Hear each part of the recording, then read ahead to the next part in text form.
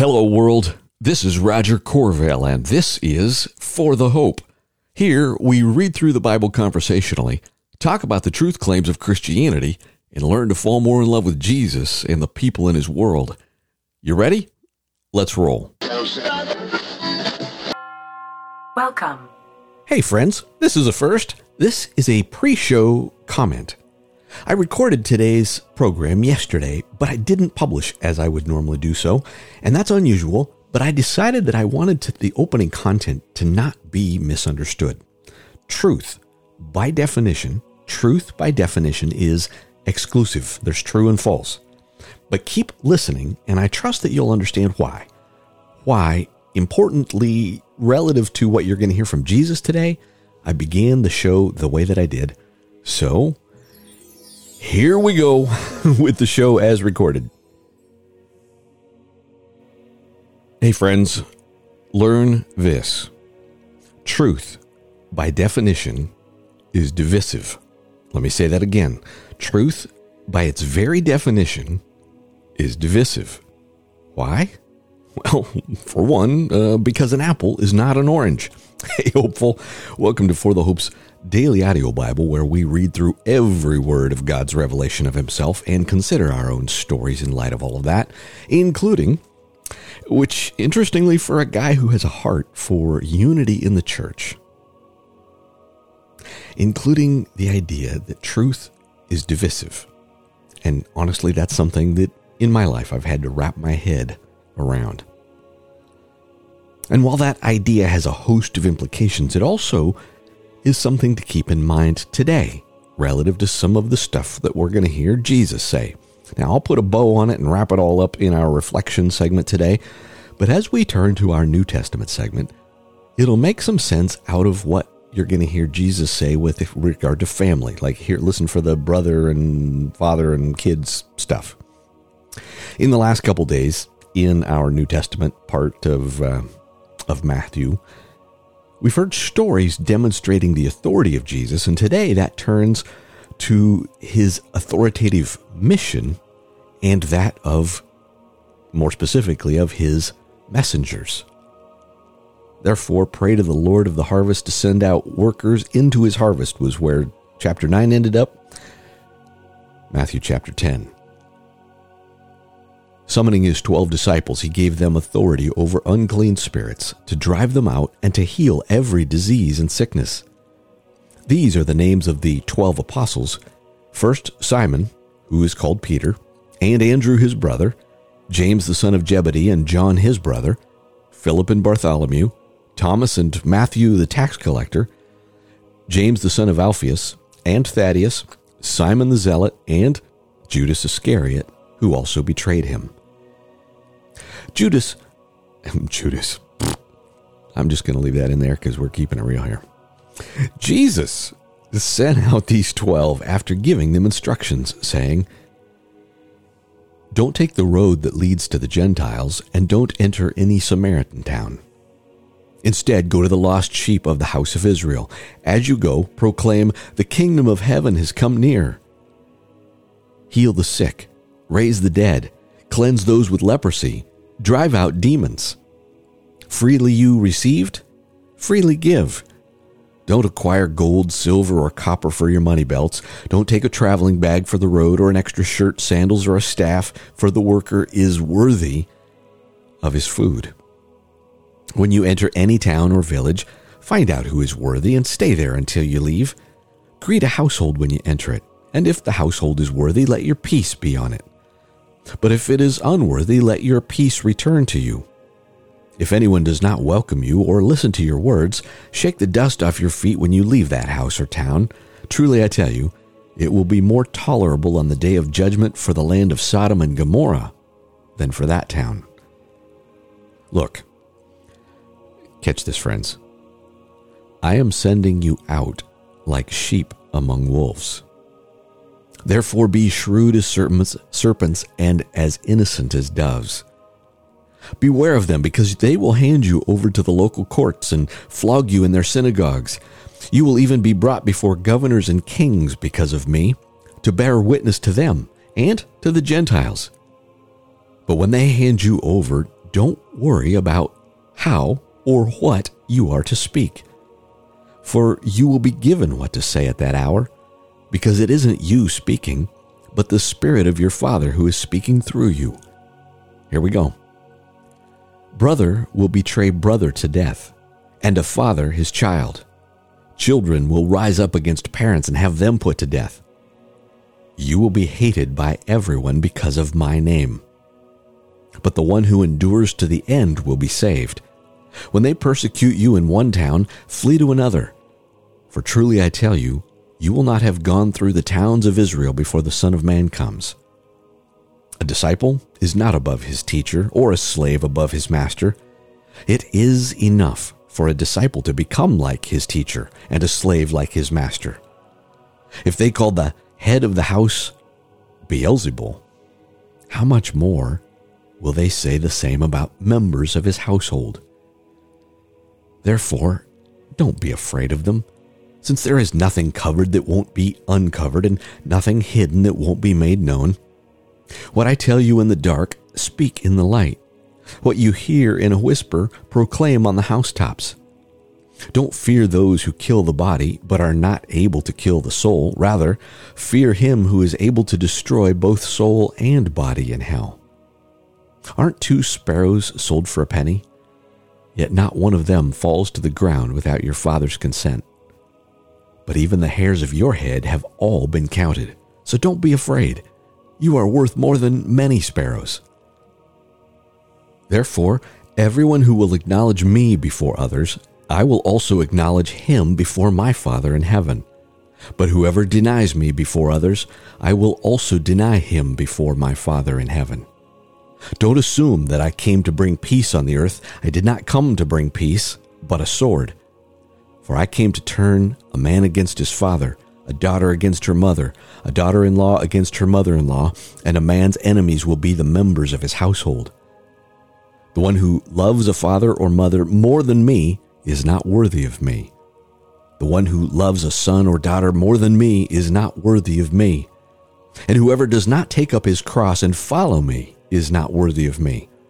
Anyone who finds his life will lose it, and anyone who loses his life because of me will find it. The one who welcomes you welcomes me, and the one who welcomes me welcomes him who sent me. Anyone who welcomes a prophet because he is a prophet will receive a prophet's reward. And anyone who welcomes a righteous person because he's righteous will receive a righteous person's reward. And anyone who gives even a cup of cold water to one of these little ones because he is a disciple, truly I tell you, he will never lose his reward. And that is Matthew chapter 10. All right, we're going to come back to that, right? Remember, truth is divisive, and it relates to Jesus, the person and work. Turning back to our Old Testament segment today, we're continuing in this really significant section about really restoration. And even though the language is that Old Testament language, remember this. Remember that before the covenant of peace, and before that can become a reality and God's permanent sanctuary can be rebuilt, which is what we're going to be reading for the next couple days, God has to destroy enemies who live outside the promised land. And today we're going to hear, Gog of Magog and all his hordes, and about a major attack by Gog and his allies on God's restored people. And the battle brings great peril to God's people and upheavals in the natural world. And to be fair, just remember this. This type of literature is called apocalyptic, something we see in Daniel and Isaiah and Zechariah and Revelation. And needless to say, theologians have long discussed when that is fulfilled. Was it back then? Is it in the future to us? Or what? Importantly, though, the key thing to keep in mind is that all of this has to happen in order for God's glory to be revealed. And he must act decisively and powerfully against all opposition to that goal. Ezekiel chapter 38. The word of the Lord came to me, son of man, face Gog of the land of Magog, the chief prince of Meshach and Tubal. Prophesy against him and say, This is what the Lord God says. Look, I am against you, Gog, chief prince of Meshach and Tubal. I will turn you around, put hooks in your jaws, and bring you out with all your army, including horses and riders who are all splendidly dressed, a huge assembly armed with large and small shields, and all of them brandishing swords. Persia, Cush, and Put are with them, all of them with shields and helmets, Gomer with all its troops, and Beth Togarmah from the remotest parts of the north, along with all its troops. Many peoples are with you. Be prepared and get yourself ready. You and your whole assembly that has been mobilized around you, you will be their guard. After a long time you will be summoned, and in the last years you will enter a land that has been restored from war and regathered from many peoples to the mountains of Israel, which had long been a ruin. They were brought out from the peoples, and all of them now live securely. You, all your troops, and many peoples with you will advance, coming like a thunderstorm, and you will be like a cloud covering the land. This is what the Lord God says. On that day, thoughts will arise in your mind, and you will devise an evil plan. You will say, I will advance against the land of open villages. I will come against a tranquil people who are living securely, all of them living without walls and without bars or gates, in order to seize spoil and carry off plunder, to turn your hand against ruins now inhabited and against a people gathered from the nations who have been acquiring cattle and possessions and who live at the center of the world. Sheba and Dedan and the merchants of Tarshish with all its rulers will ask you, Have you come to seize spoil? Have you mobilized your assembly to carry off plunder, to make off with silver and gold, to take cattle and possessions, to seize plenty of spoil? Therefore prophesy, son of man, and say to Gog, This is what the Lord God says. On that day when my people Israel are dwelling securely, will you not know this and come from your place in the remotest parts of the north, you and many peoples with you who are all riding horses, a huge assembly, a powerful army? Will you advance against my people Israel like a cloud covering the land? It will happen in the last days, Gog, that I will bring you against my land so that the nations may know me, when I demonstrate my holiness through you in their sight. This is what the Lord God says. Are you the one I spoke about in former times through my servants, the prophets of Israel, who for years prophesied in those times that I would bring you against them? Now on that day, the day when Gog comes against the land of Israel, this is the declaration of the Lord God, my wrath will flare up. I swear in my zeal and fiery wrath, on that day there will be a great earthquake in the land of Israel. The fish of the sea and the birds of the sky and the animals of the field, every creature that crawls on the ground and every human being on the face of the earth will tremble before me. The mountains will be demolished, the cliffs will collapse, and every wall will fall to the ground. I will call for a sword against him on all my mountains. This is the declaration of the Lord God, and every man's sword will be against his brother. I will execute. Does that sound familiar there? Here's God talking to Gog. I will call for a sword against him on all my mountains, and every man's sword will be against his brother. I will execute judgment on him with plague and bloodshed. I will pour out torrential rain, hailstones, fire, and burning sulfur on him, as well as his troops and the many peoples who are with him. I will display my greatness and holiness, and will reveal myself in the sight of many nations. Then they will know that I am the Lord. As for you, son of man, prophesy against Gog and say, This is what the Lord God says. Look, I am against you, Gog, chief prince of Meshach and Tubal.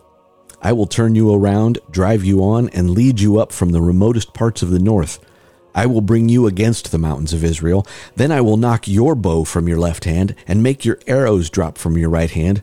You, all your troops, all the peoples who are with you will fall on the mountains of Israel. I will give you as food to every kind of predatory bird and to the wild animals.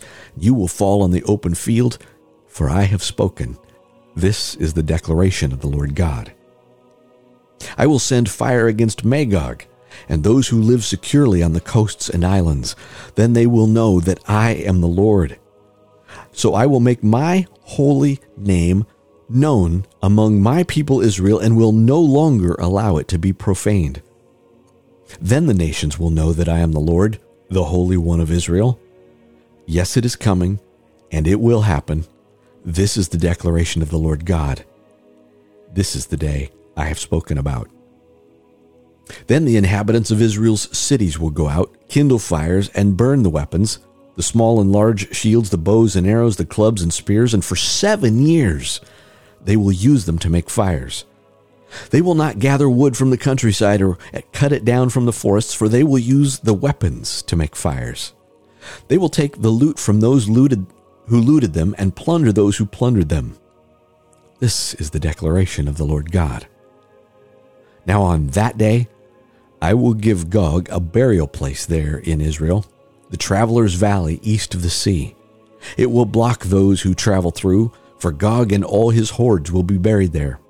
So it will be called Hordes of Gog Valley. The house of Israel will spend 7 months burying them in order to cleanse the land. And the people of the land will bury them, and their fame will spread on the day I display my glory. This is the declaration of the Lord God. They will appoint men on a full-time basis to pass through the land and bury the invaders who remain on the surface of the ground in order to cleanse it. They will make their search at the end of 7 months. When they pass through the land and one of them sees a human bone, he will set up a marker next to it until the buriers have buried it in the hordes of Gog Valley. There will even be a city named Hamanah there. So they will cleanse the land. Just got to look this up. Oh, that Hamanah is apparently related to the word horde. Well, there you go, because I can't help myself. And you and I are just having a conversation. Here we go. Son of man, this is what the Lord God says. Tell every kind of bird and all the wild animals, assemble and come. Gather from all around to my sacrificial feast that I am slaughtering for you, a great feast on the mountain of Israel. You will eat flesh and drink blood. Oh, man, I wish I had time to get into this with you. You will eat flesh and drink blood. You will eat the flesh of mighty men and drink the blood of the earth's princes, rams, lambs, male goats, and all the fattened bulls of Bashan. You will eat fat until you are satisfied and drink blood until you are drunk at my sacrificial feast that I have prepared for you. At my table you will eat your fill of horses and riders and of mighty men and all the warriors. This is the declaration of the Lord God. I think that's figurative language. I will display my glory among the nations, and all of the nations will see the judgment that I have executed and the hand I have laid on them. From that day forward, the house of Israel will know that I am the Lord their God. And the nations will know that the house of Israel went into exile on account of their iniquity, because they dealt unfaithfully with me. Therefore I hid my face from them and handed them over to their enemies, so that they all fell by the sword. And I dealt with them according to their uncleanness and transgressions, and I hid my face from them. So this is what the Lord God says. Now I will restore the fortunes of Jacob and have compassion on the whole house of Israel. And I will be jealous for my holy name.